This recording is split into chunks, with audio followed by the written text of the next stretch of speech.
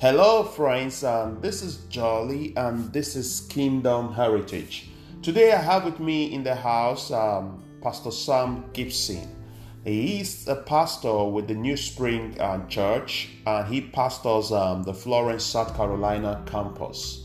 So it's been a blessing knowing Sam. We've been friends for over a year, and it's kind of like we've been friends forever. Today we're going to be talking a lot of about Sam's life before Christ. We're going to also be looking at what God is doing with Pastor Sam currently. And also we're going to be talking about the position of the church during this pandemic. And also we be able to let Pastor Sam pray for our listeners because I believe that God has something great for us at a time like this, and I believe that God is setting the church for a greater success at a time like this. So I want us to understand that we all, as believers, we are made to make impact. We have solution to what problems. I know sometimes it kind of look like very difficult for some believers to understand that in us lies the power to change our world. So we have primarily been on this earth to create impact. That's kind of what I believe. I believe God kept us here because He has given us instruction to replenish, to subdue, and to have dominion over the earth. So as a believer, this is the primary aim, and this is the primary purpose of you coming to Christ. So we're going to be talking about a little bit more about that. And also we're going to be looking at issues that relate to how you want to build a spiritual foundation and how you want to recommit yourself to God. So I'm going to let Pastor Sam give us a little bit of introduction about himself. So God will bless you as you listen. Awesome. Well, thank you so much for letting me be on with you, Jolly. Yeah. And like Jolly said, when he says that we've been friends for a year, it really does feel like we've been friends forever. And I don't mean that to sound corny, but he's definitely, I think some people have nicknamed us the Sons of Thunder. That's what's awesome about being people of the kingdom is, that we're all brothers and sisters and that there is this commonality between us. And so honored to get to spend time with him and to spend time with anybody that's listening. My name is Sam Gibson, as Jolly mentioned. I've been the campus pastor at New Spring Church here in Florence, South Carolina. Been the campus pastor for 7 years. I've been on staff with the church for 8. And so I've been in full-time ministry since 2011. And I just love what God is doing in Florence, South Carolina. Love what He's doing all over the earth right now. And so it's just an incredible time to get to be here with you and be with Him. Okay, Pastor Sam, can you please tell us a little bit more about yourself, especially for those who are listening to us? I know you said you are one of the pastors for New Spring Church. You pastor the Florence, South Carolina campus of the New Spring Church. So I think a lot of people want to know a little bit more about you, especially those who might have heard you preach or those who might have seen you lead maybe one of the prayers we normally have monthly. So I want you to kind of give us a little bit of your story, right? What was your life before you became a believer? And I really have not told you this before. I was speaking to one of your church members, and she said, "Oh, Pastor Sam has an amazing story." So I think you want to tell us a little bit more of those amazing stories that you had before you came to Christ. So please go ahead. Yes, obviously I'll be available, if anyone wanted to know to go a little bit deeper. But, for the sake of time, I really do have an incredible testimony that I'm not ashamed of at all because Revelation 12:11 says that we overcome by the blood of the Lamb and the word of our testimony. And I think we far too often as kingdom people forget to frequent our testimonies of what God has done and what God is doing. So I grew up with a great family spiritually, and grew up going to church at a young age. I actually felt called to be a minister. I'm actually named. It's a funny thing. My full name is actually Samuel, and because my mother got saved while she was pregnant with me, and actually felt like the Lord told her that you're going to name him Samuel because he's going to be set apart for me. So it's cool to say that now, but grew up in church, great family, all the good things. But towards my teenage years, just experienced a pretty strong rebellious phase. That the Bible says sin is pleasurable for a season. And I went and experienced all that pleasure that was available. Got really involved in the party scene, really involved in the drug and alcohol scene. People always share these testimonies of, just what I used to say my drug of choice was yes and more. And obviously, but the problem is when that season of pleasure ends, the wages of sin is death, and it leads you to a place you never wanted to go. And I remember waking up, I was, in a full-blown addiction. I remember just waking up not wanting my life to continue on. And I remember asking, basically about getting help, and it's actually what ended up, very long story short, how I ended up in Florence, South Carolina was I actually was in Alabama, and we had some family here. My grandparents were in this area, and I basically moved to Florence for like 2 months just to let my life settle. Because things have been crazy. I'd gone to a treatment center. I was just trying to figure out what's next. It's so funny because I never planned on living in Florence long term.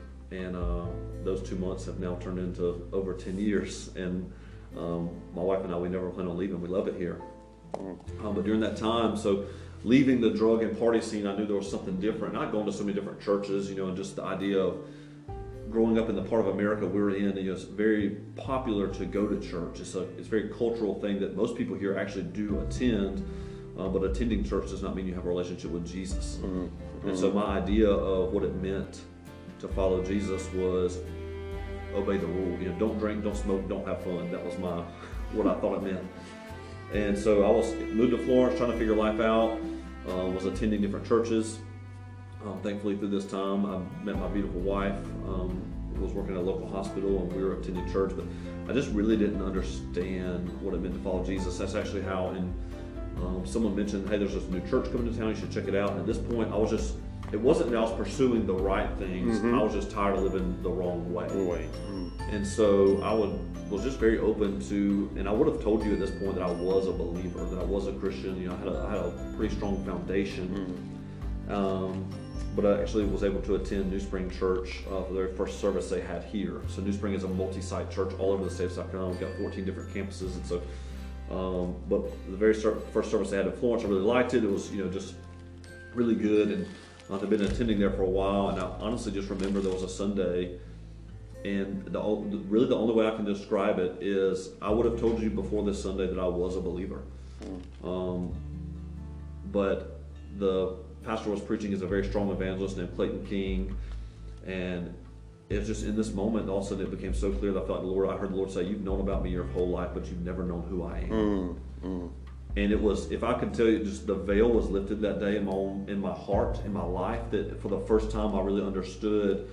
Denominationally, I grew up in a denomination that believed that you could lose your salvation, and I honor whatever denominational background you come from, but I'd prayed the sinner's prayer so many times, but it was always more of like I'm sorry I did this bad thing, save me again, I won't do it again, and just always this kind of really back and forth. But it really was the first time in this moment, May 17, 2009, that I understood that no, it's not about me trying harder and doing more, but it's about surrendering to the finished work of the cross. And understand that Jesus came and lived the perfect life so that in Him I have access and the ability to do that. Not that it's time for me to go try and figure that out on my own. And so started that day, and I will share, I've got lots of the past pre-Jesus, the crazy stories that people share, but I always tell people the most impactful part of my testimony to me has nothing to do with, yes, I was lost, but now I'm found. Yes, thank you, Lord. The most impactful part of my testimony is the day I gave my life to Christ. Since then is the daily getting to walk with the Lord, and He's done so much in my life since 2009. Kind of got my wife and I, we weren't married at the time, we were engaged, but started getting plugged into the church, which is another funny story in its own right, because I didn't really want to, but just started realizing that Jesus really is the answer. That the gospel is the answer, that there are so many problems, no matter what country you go to, what economic status people are in, across the board. If you really boil it down, we've got all these external fruit problems, but really the root of it is sin.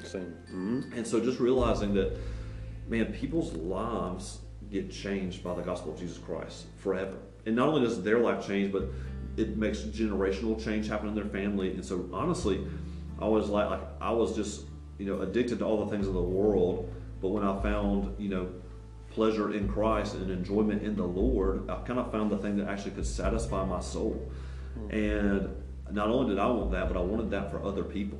And so just started that journey, got into some, mentoring relationships with friends of mine who worked at the church, and started serving with our student ministry because I thought, I wasn't living for Jesus in my middle school or high school years. Maybe I can help other people not make the mistakes I made, and really didn't know. But and just during that time, as I started serving within the church, also just started growing like crazy in my own personal walk with the Lord.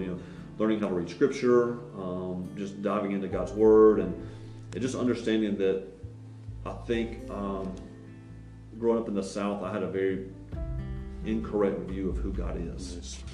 And so that's why I still enjoy. I'm still constantly learning. Scripture says that the greatness of God is unsearchable. His greatness is unsearchable. And I just want to spend the rest of my life searching out every corner of His greatness that I can get access to. And that's what I love about, I dream to this day. I love the Lord now. I love getting to follow Jesus and fellowship with the Spirit. I just can't wait to what it looks like, Lord willing, when I'm 75, 80 years old. And what's He going to be teaching me then? What's He going to be showing me then? And getting to live a life of legacy in a powerful way. And so in 2011, they asked me, I've been volunteering with our student ministry, they asked me to step in to be the student pastor. Our student pastor actually went to pastor one of our other locations. He's still a really good friend of mine. And then in 2012, they asked me to step into the role as a campus pastor. And so, again, I mentioned this earlier, we're a multi-site church. And so I lead our Florence location. We have 10 full-time staff members here that I help oversee, and I oversee the local shepherding of the congregation here and our community impact and all the way. So it's really, I'm the lead pastor of this community. Okay, that's so exciting for those who have not maybe heard this part of your story, right? So I want to ask a question. Since you came to Christ, what would you say is your greatest challenge? Because a lot of people who are out there, especially those who are not believers, they just kind of believe that because you say you're a Christian, you've got all things figured out. Yeah, some of them believe that, you don't have no trouble and other stuff like that. But we know as Christians that we believe in what God is doing in our life. We don't think so much about trouble, but rather we exercise our faith to issues of life, right? So for those who really are kind of struggling or who are kind of going through maybe similar experience which you might have gone through before you actually made commitment to God, because you said God told you that you just only know about me, but you do not know who I am, right? Because I think that's the challenge for most Christians. Churches are filled these days, and there are a lot of people who have heard about Jesus Christ, but they don't really know who He is. And I think what the Holy Spirit wants us to do is to come in contact with the person of Jesus Christ, to know who Jesus Christ really is, and that will kind of set us in a different platform. So I just want you to tell us, since you came to Christ, what will you say is your greatest challenge, especially the early days where you first actually made that commitment to follow Him and to understand who He really is?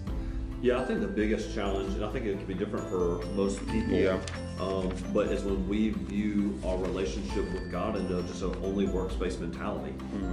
And yes, good work should follow our lives, no doubt about it, but I think I found my measure of success based on that.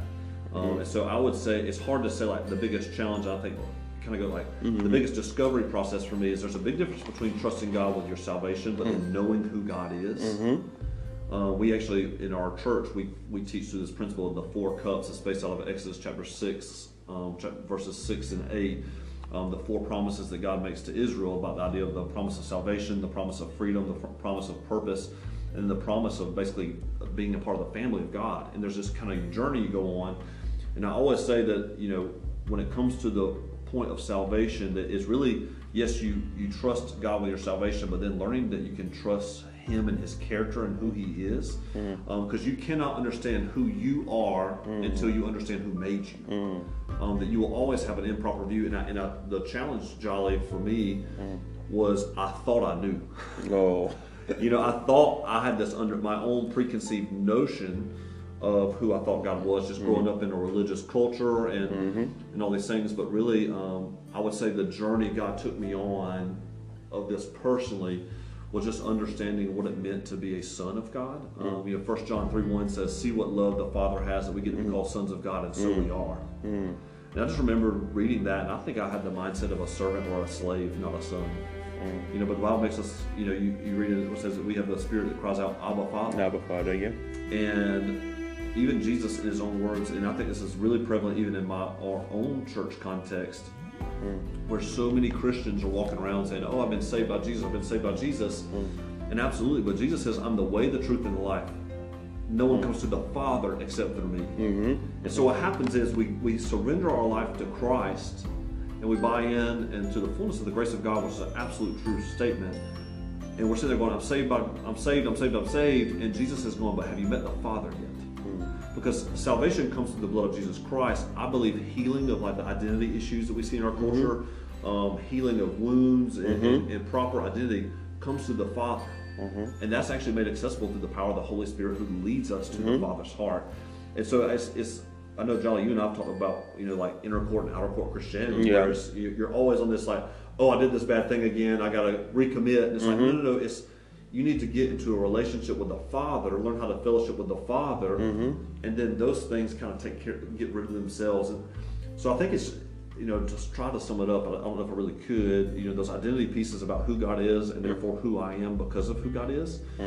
But also just, it's not about don't do this, don't do that. Christians, we love, and it's culturally happened over the years, but we love lines. You can't do this, you can't do this, you can't do that, and all these kind of things. But that's really, you don't see that in Scripture very much.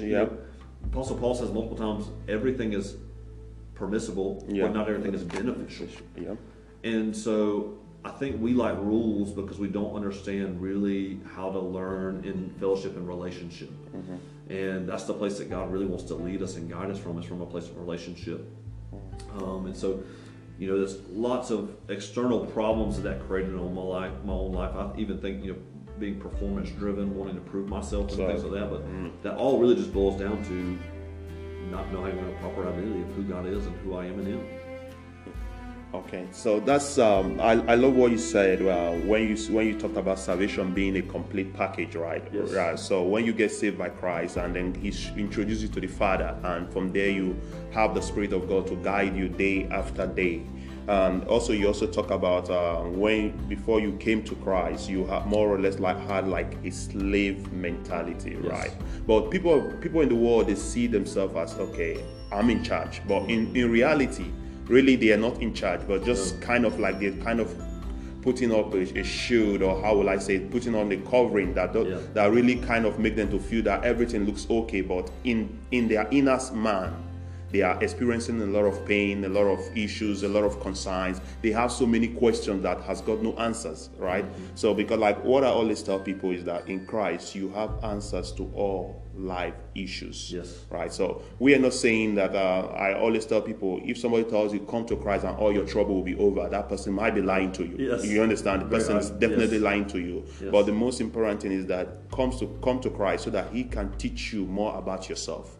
Like what you said, for you to be able to understand yourself, you have to understand who made you, right? So it's saying as a manufacturer has a better knowledge of his products than the user, right? So good. So pretty much, that's kind of that. So another question I think a lot of people out there want to understand: how do your day-to-day life? How you understand we have fellowship with God, right? Because that's what we encourage our. And those who are listening to us, those who sees us as mentors, those who sees us as a leader in their life, they want to know, how do you live day-to-day life? Because a lot of Christians are struggling with different things. Like some are struggling to maintain a good study habits. Some are struggling to maintain a good prayer lifestyle. So how on a daily basis, how do you commit yourself? Because like what you said, it's not about a to-do list, right? Like a lot of Christians are looking at, okay, I have done this, check this out, check that out. But God really doesn't work that way. We know that God wants fellowship with you. It's kind of like you and I, we say we're friends, right? It's not you. I'm not going to be calling you every day. Neither will you call me every day and say, okay, oh, did you pray today? Yes. Did you understand? So it's kind of like that relationship is there, that fellowship is there.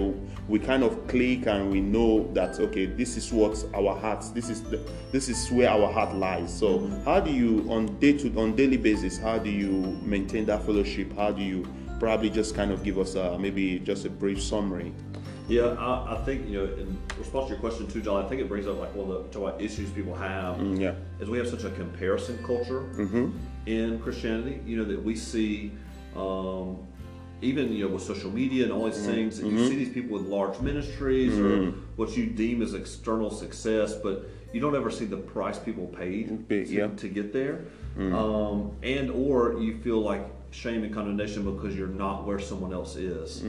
I heard a teacher one time say that, I can tell you everything I know about God, but I can't give you my history with Him. Yep. And I think we want to just have the knowledge without the process of the history of getting there. That, I know a ton of Scripture. I don't actually have to work to memorize Scripture because I've gone through this experience of history process with God where He's just burned things into my heart in a way. And so I would say one of my favorite things, I remember hearing it years ago, but is the quote that we often want God, that it talks about, blessed is the man who trusts in the Lord. He'll be like a tree planted by streams of living water. And then we want to be these oaks of righteousness, like Psalm 61 says. It's something I want in my life. And we pray that God makes us an oak, but yet He gives us an acorn. And we're asking God for these oaks, and God gives us the acorn. And the reality of just saying, we get so frustrated that we're not at oak state yet, rather than just planting, rather than just watering, rather than just believing that. And so I always say, small seeds produce very large trees. Small seeds in our life that there is an exponential factor of when I deny my flesh something and feed my spirit instead. Because I could go on a long tangent here, but if people say I don't have enough time to do that. Well, how much time do you spend watching Netflix? How much time do you spend? You're just wasting time on your cell phone. It's all these things that are not. I'm not throwing shade at them, but if you don't even have to exchange 1 hour of Netflix a night for 1 hour of God's Word. If you cut that Netflix off for an hour and just spend 10 minutes in His Word, there's this exponential thing that I think happens in our spirits. That's right. And just be content with doing small seeds. That people want to. You hear these legends of the faith who pray 8 hours at a time or 10 hours at a time. It's awesome. And so you set out to pray 8 hours one time and you fail miserably, you're not going to do it. Well, just start with 5 minutes. And then begin to develop over that time. And so I would, for me, it is my own current process is I love God's Word. It's living and active. It's sharpening a two-edged sword. It's how God can speak to you a lot of different ways. But I think it's really, really important to know His Word so that you can then understand His voice in other areas of your life. And so I get up very early in the mornings, and I'm just really obsessed with the secret space of life. Wow. I always pray, one of my prayers daily is that my public platform would pale in comparison to my private intimacy with God. That I want to have, I believe it's in Matthew 11 or Matthew 13 where it talks about, a scribe in the kingdom will bring out of his house new and old treasures. Yes. Man, I just want so much stuff stored up in my spiritual house that in any given moment I am not running dry, just trying to find something. And so I'm really, really big on, I just know for me, I'm in public ministry. I've got somewhat some people view it as a platform, but the reality of, I don't think God is nearly as concerned with what happens in my public platform as He is what happens to me in the secret spaces of my life. And so Johnny, talking about people having problems, allow your problems and the pressure you have of life to bring you to the Lord. Over my life for me has only gotten, if you say life in the world's terms, has only gotten harder. Responsibilities have grown, challenges have grown. You get this myth that it should become easier, but actually it just makes me more desperate. And so anything that makes me more desperate for God, I'm thankful. That I have, a Sunday, Sundays when we're gathering, I get up super early in the morning.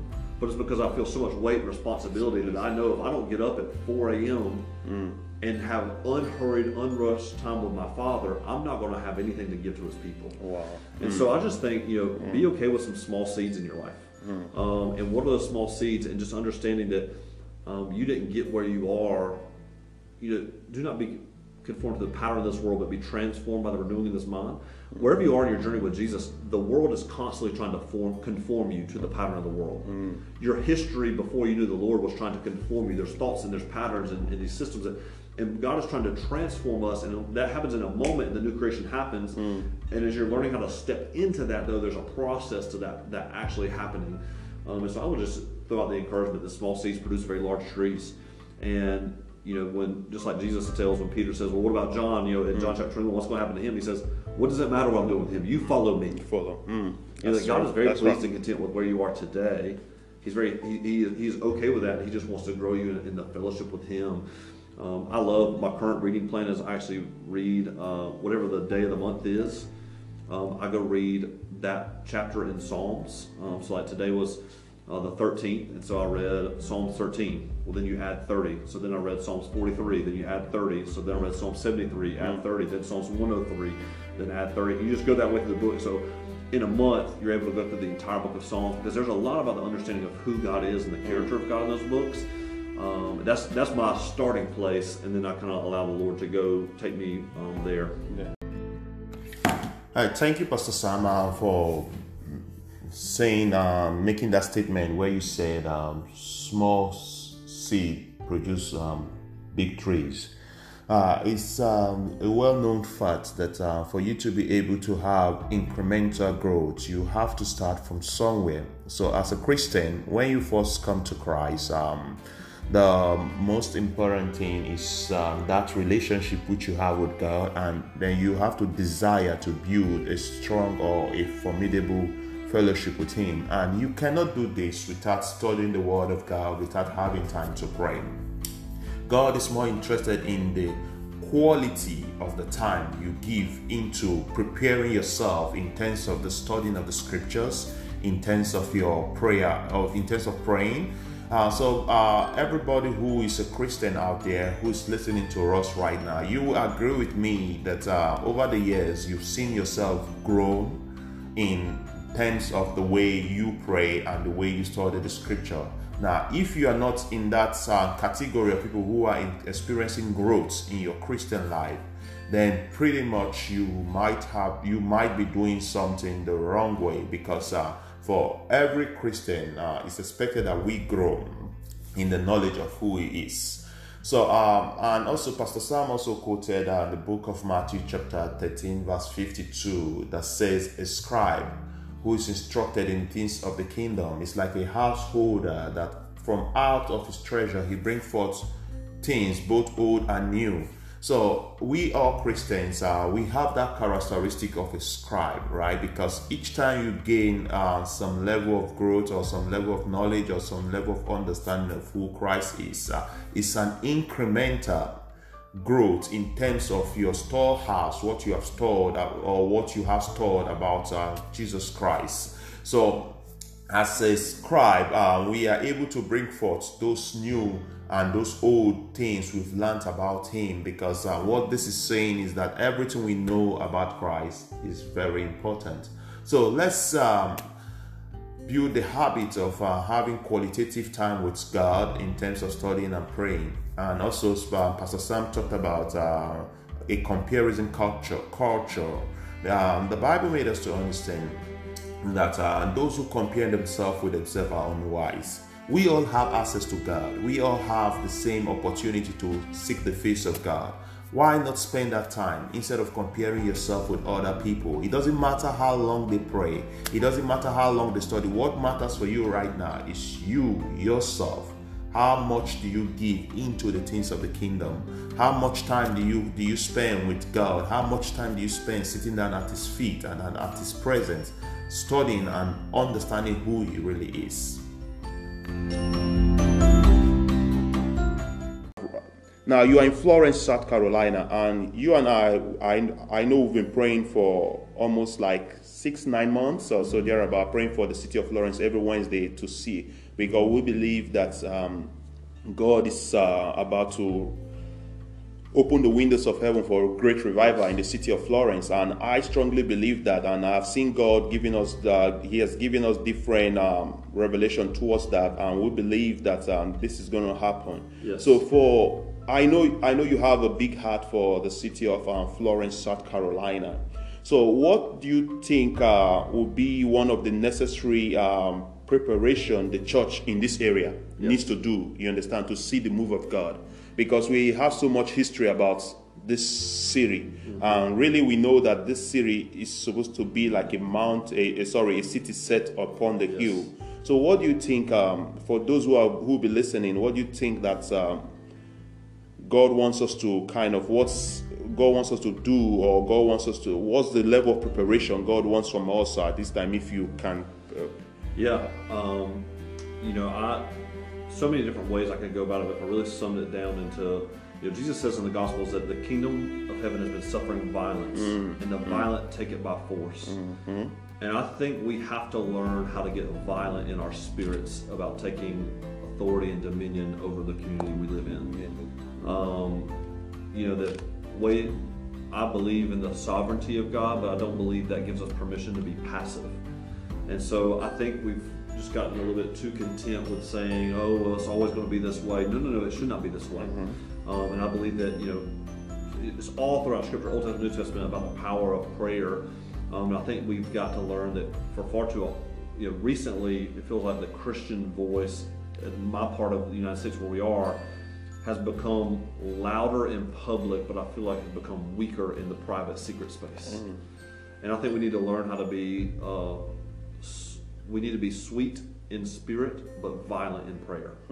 Like the Apostle Paul says, let your words be full of grace, seasoned with salt. But these days it's always like, no, it's this or that, and we're real quick to post public opinions. And so I think it is becoming violent in our spirit, contending in the secret space, that just waging war in the spiritual realm for people's lives and warring against, because there's a war being, the Bible says the enemy comes to steal, kill, and destroy. He's picking a fight with you. He has an active plan to destroy my life. Well, I'm waking up every day and I'm picking a fight with him. I will not passively let him come and take my marriage. I will not passively come and let him take my neighborhood. I will not passively come and let him take the sheep of the congregation that I see. So I think we've got to get a little bit, for lack of a better term, almost ticked off in the spirit. That we should look around our land, we should watch the news, we should see these things, and this should bother us. I'm bothered by the racism I see in America. I'm bothered by the injustice I see in America. I'm bothered by all these things, and what I'm really bothered by is the stagnicity of the body. And so that's one, just awakening to that space. And the other thing is, I think we have to actually hunger for God. There's got to be a hunger for Him, not for other people. That I think it's so easy to want God to move in someone's life, but not be desperate for Him to move in your own. I pray all the time that God is.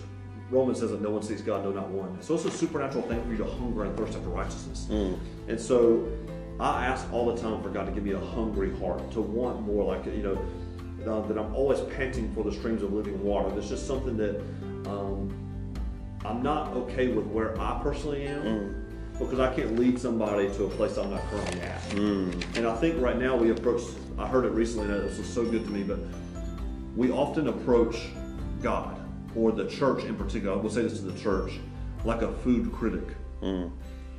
Like we're there to evaluate the meal. We're there to post about it, and it's in our culture. You've got all these review websites, but I'm there to, was the worship good or not? Yes or no? Oh, I'm there, was the preaching good or not? Yes or no? And that's the wrong question.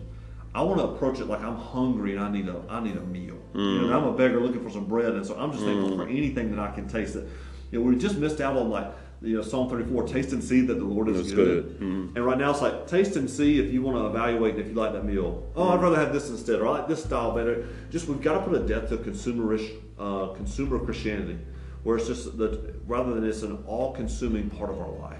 Every bit of it. And so I think, a really practical thing you can do is ask God to make you hungry. I ask Him that all the time. God, give me a hungry heart. Let me hunger and thirst after you. Because in the kingdom, as you get a taste of it, it's not like here on earth where we eat and then we're full. But actually in the kingdom, as you begin to eat and you taste, that you begin to want to thirst and hunger after that even more. And that there's just a lack. I remember, Jolly, one of the first conversations you had, as you asked me the question, you said, why is there no hunger here? Why is there no hunger in this land? And that really marked me because it was so true, because I've been praying through that. And I mean, I think there was even times in my own pastoral career where I had grown pretty stagnant. And so I'm just not settling for less. And so, man, we got to be violent in spirit, but we also got to be a hungry people. It's my job to be transformed by a move of God, not analyze one. That if I hear, it's so popular, you hear Christians criticizing one another all the time. It's like, man, if God's moving in another church in our area, I'm just going to try to figure out how I can go bless that. Jolly, you probably heard me pray this, but I pray all the time, like, if the best thing for the kingdom of God advancing in our community is for this church to shut its doors, I close its doors right now. Yeah. That I care more about the kingdom moving forward than our church agenda moving forward. And I think we just got to get to that space and that kind of tenacity a little bit in our spirits, and just get hungry for God in a lot of different ways. That's nice. So talking about the church and the move of God, right? In this current situation which we are in the world, with the pandemic and with the coronavirus, right? A lot of churches, they have to kind of change the way they have their service and other stuff like that. So I was actually talking to a friend of mine, and I told him that after this, it's either you see a lot of churches have to do things in a different way. I'm talking about the spiritual aspect, because I think Christianity unto this day, a lot of churches are very good in personal PR, personal relations, right? Trying to get the members and other stuff like that. I think God is not interested in just the population. God is interested in the quality of the members. So in this present time, what do you think about the happenings in the world? What do you think about the church? When you think about the church, what comes to your mind? Yeah, I think, it's God is, God did not cause coronavirus. I need to say that for sure. Now, I do think, I think God makes all things work together for the good of those who love Him and are called according to His purpose. So theologically, we can disagree on that, but there's, I do not sense this God's judgment on this earth in any way, shape, or form. I'm with you on that. But I do believe that this is a gift to God's church to reprioritize what matters. I have seen this be a revealer. It's no longer, you can't hide in the squishy middle. In our church particularly, I've seen people who have taken massive steps in their personal walk with the Lord because they realize, man, there's a gap here that I think I was just being fed Sunday to Sunday and I'm missing something here. So I'm seeing guys learn how to trust the Lord really for the first time, if they were being honest in their life. Like learning they can trust God with everything because you're being forced into that space. I also see it in people's lives where they're kind of fading away. And that's not on them. I don't say that in a bad way towards them. I think I will hold account for their spiritual condition as the overseer of the flock. But I think it's just right now, it's a revealer of where you are. If your trust was in your job, well, guess what? People are losing jobs left and right.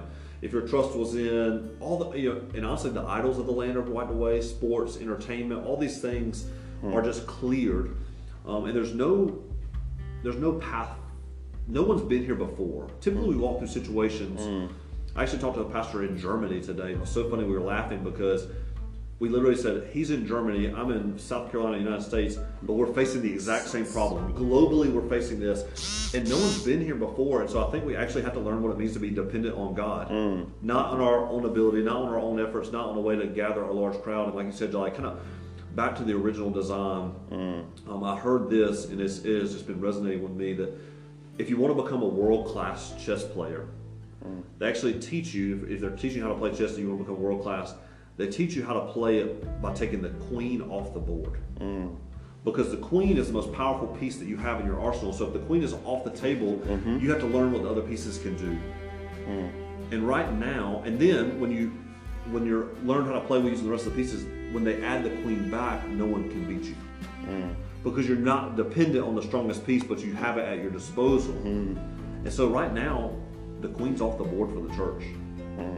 Our Sunday gatherings can't happen as they used to. And that's always been the thing that we could just go back into and say, oh yeah, well, we just had that queen and we were able to use that, some more effectively than others. But I think that made us miss out on the collective fullness of what the body can actually do. And so we're having to learn how to play differently right now, and I love it. I mean, I think it's a challenge for sure, but I think it's a gift that God has given to His church to get it ready for what needs to step in back to kind of the original design that, we react generationally to church. I heard there's a story where the pastor was building a new church program, and he was really, really excited about it. And he kept asking the construction guys, "Hey, can I help build? I want to put skin in the game to this church and help." But he didn't really have any skills. And so finally, the contractor kind of got tired, and he said, "Well, hey, tomorrow we'll be setting up the framing of the church. So if you could cut us 200 8-foot 2x4s, that'd be great. So we just need you 200, measure it to 8 feet, and then cut it. And if you had those ready for us tomorrow, we could just get started." So the pastor's like, "Yes, this is great." So they leave, and he measures out the first piece, cuts it to 8 feet, and then he makes a cut there. Well, he realizes that it takes a little bit of time to measure each one. So he's like, "Well, I'll just take the board that I just cut, line it up on the next board, draw the line there, and then cut." And so he just starts stacking the boards like that. So he takes the one he just cut, line it up to the next one, draw the line there, cut there. Well, the problem is each time he does that, he adds 1/16 of an inch. And so by the time he's cutting the 200th board, instead of 8 feet, it's over 9.5 feet. Because that little bit that adds each time. And I think it's that thing that no one ever intentionally, but we just react generationally that I didn't like the way my church growing up did this, so I'm going to change some things here. And the problem with that is we miss out on the original design.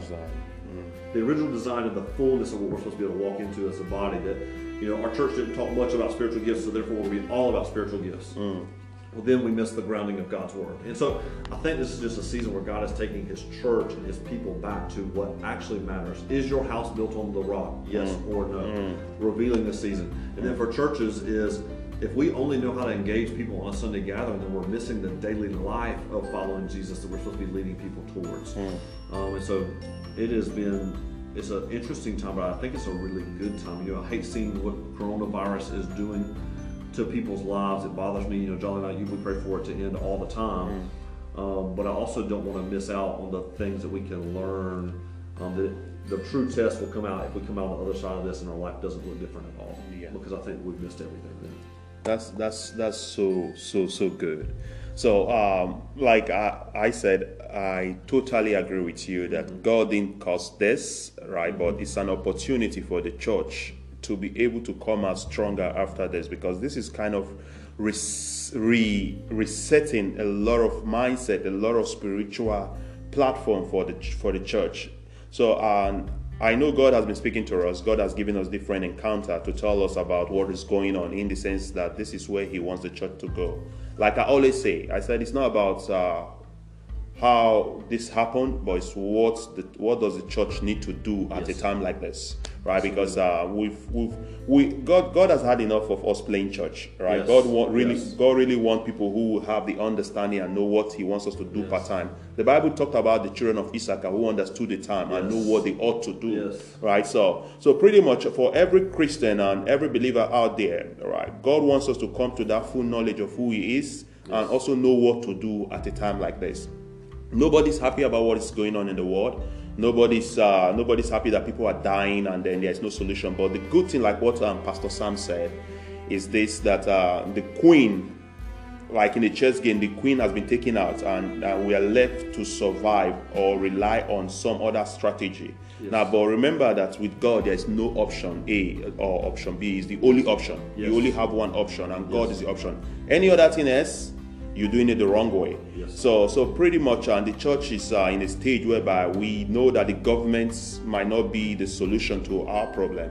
Our money might not be the solution to our problem. Our job might not be the solution to our problem. Our education might not be the solution to our problem. Our only solution is Christ Jesus. And God did not just give us Christ Jesus because of coronavirus. Jesus Christ has paid the price even before the foundation of the world. So it means we in Christ, we have all we need. In Christ, the church will come out stronger if only we align ourselves fully with him. Because Pastor Sam, I believe God is looking for a church that will come with full understanding. And this is the right time for the church. I remember I shared my encounter with you, right, where I talked about 3 structures. Right, so but God wants us to build that structure that will be formidable, that structure that will line up with all that he has told us about his personality. So pretty much that's it. So I would love for us to for you to pray, maybe pray for our listener, for those who might be struggling with issues of life, those who might be struggling to make decisions for Christ. Because at this time, right, people are coming to Christ a lot. Yes. A friend of mine told me about somebody who came to Christ even when the churches are closed, Yes. right? So, and also you also shared a similar story with Yes. me, telling me about somebody who came to Christ Yes. even when the churches are closed, right? So pretty much there are a lot of people who need the touch of God. There are a lot of people who need to find Christ and who need to get the understanding. So I would love if you can pray, Judge, for those who will be listening to this and kind of just lift them up before God. And Yes, absolutely. Let's pray. Father, thank you that we can approach you boldly and confidently because of what Christ has done for us, and that our lives are covered by the blood of Jesus. yes, And Father, I just pray for anybody that's listening to this, that's made it to this point. Obviously, there's a bit of hunger there in their life. And so, Father, I just pray, I can't physically lay hands on them right now, but by the Spirit of God, I just say, fan into flames yes, the gift of God inside them. So, God, just whatever fire is there, stoke it, Lord. Blow a fresh wind and a fresh fire over their hearts, Lord. Make us a hungry people, God. Make us a violent people in the Spirit, God. A people that are not okay just saying, well, that's just the way things are, God. I pray that we would be so in line with your heart and with your mind for our communities, God, that we would see what you see, and we would break for what you break for, God. Father, I pray for the new believers in this season, Lord, that you would just begin to help them understand that it's not about they got to figure out all these things, but they're just learning how to access everything you've already given to them. Lord, that we would just be a people that are about the things that you are about. Father, I'm so grateful, just like John, of all the testimonies of good I've heard in this time. Father, the testimonies of people coming to know you when the church is closed. Why? Because salvation belongs to you, not the church. Yeah. Father, and just that you are returning, like in Revelation it says that the Spirit and the bride say, come. God, would you just align your church with your Spirit, that we are sending the same message that just saying, come, all you who are weary and laborsome, and I'll give you rest, God. That the world is just in this total state of chaos, but your kingdom is not. Your kingdom is in authority. Your kingdom is a place of peace. And so, God, I just speak right now. The peace of God that surpasses all understanding will guard the hearts and the minds of the people that are listening and walking through struggles like never before. Father, your word says in Psalm chapter 9, verse 10, that those who know your name put their trust in you and they will not be forsaken. God, thank you for Jehovah Jireh, the Lord is my provider. Thank you for Jehovah Rapha, the Lord is my healer. God, thank you that your name is so encompassing, God. Thank you that greater is he that is in us than he that is in the world. And Father, I thank you that you are going to use what the enemy intended for evil for good. That the enemy will regret the day that coronavirus was able to unleash death on this earth, because we were going to see so much life come to it. God, and I just pray for all of us. This is a thing in my own soul that's just been burning deep within me. That Proverbs 11:11 says that a city is built by the blessing of the upright, but it's torn down by the mouth of the wicked. Father, would we be a people that understand that death and life is in the power of the tongue? Lord, that we would speak life over our communities, God, that we would bless our government officials, God, that we would bless everything that we see you do, that we would not use our words lightly when you intended our words to speak life and encouragement. That there are people prophesying death all over this land and they have no authority to do it. You have given us all authority. And so, Father, we just speak life over your people, God. We speak life over the believers, God. We speak life over the churches. Father, we just say, I thank you for the spiritual men and women here that you are calling out, that you would awaken, arise up, O sleeper, and awaken to the things that God has for you. The Apostle Paul says that in Ephesians to believers, not unbelievers. And so, Father, I just call out any believer that's in a state of dormancy that it is time to arise and shine, for your light has come. That your life will become radiant because of the glory of God that radiates onto you. It's in Christ's name we pray. Amen. Amen. So thank you so much, Pastor Sam, for giving us this time. Thank you. Also, I want to thank those who are listening. If you've listened up to this point, like Pastor Sam said, definitely you have the hunger for the things of the kingdom. So pretty much we're going to be doing some more of this recording as frequent as possible. So just be blessed and stay with the love and the happiness of knowing Christ, because you are in a better place than anybody else if you are in Christ. Yes. So God bless you. And God bless you.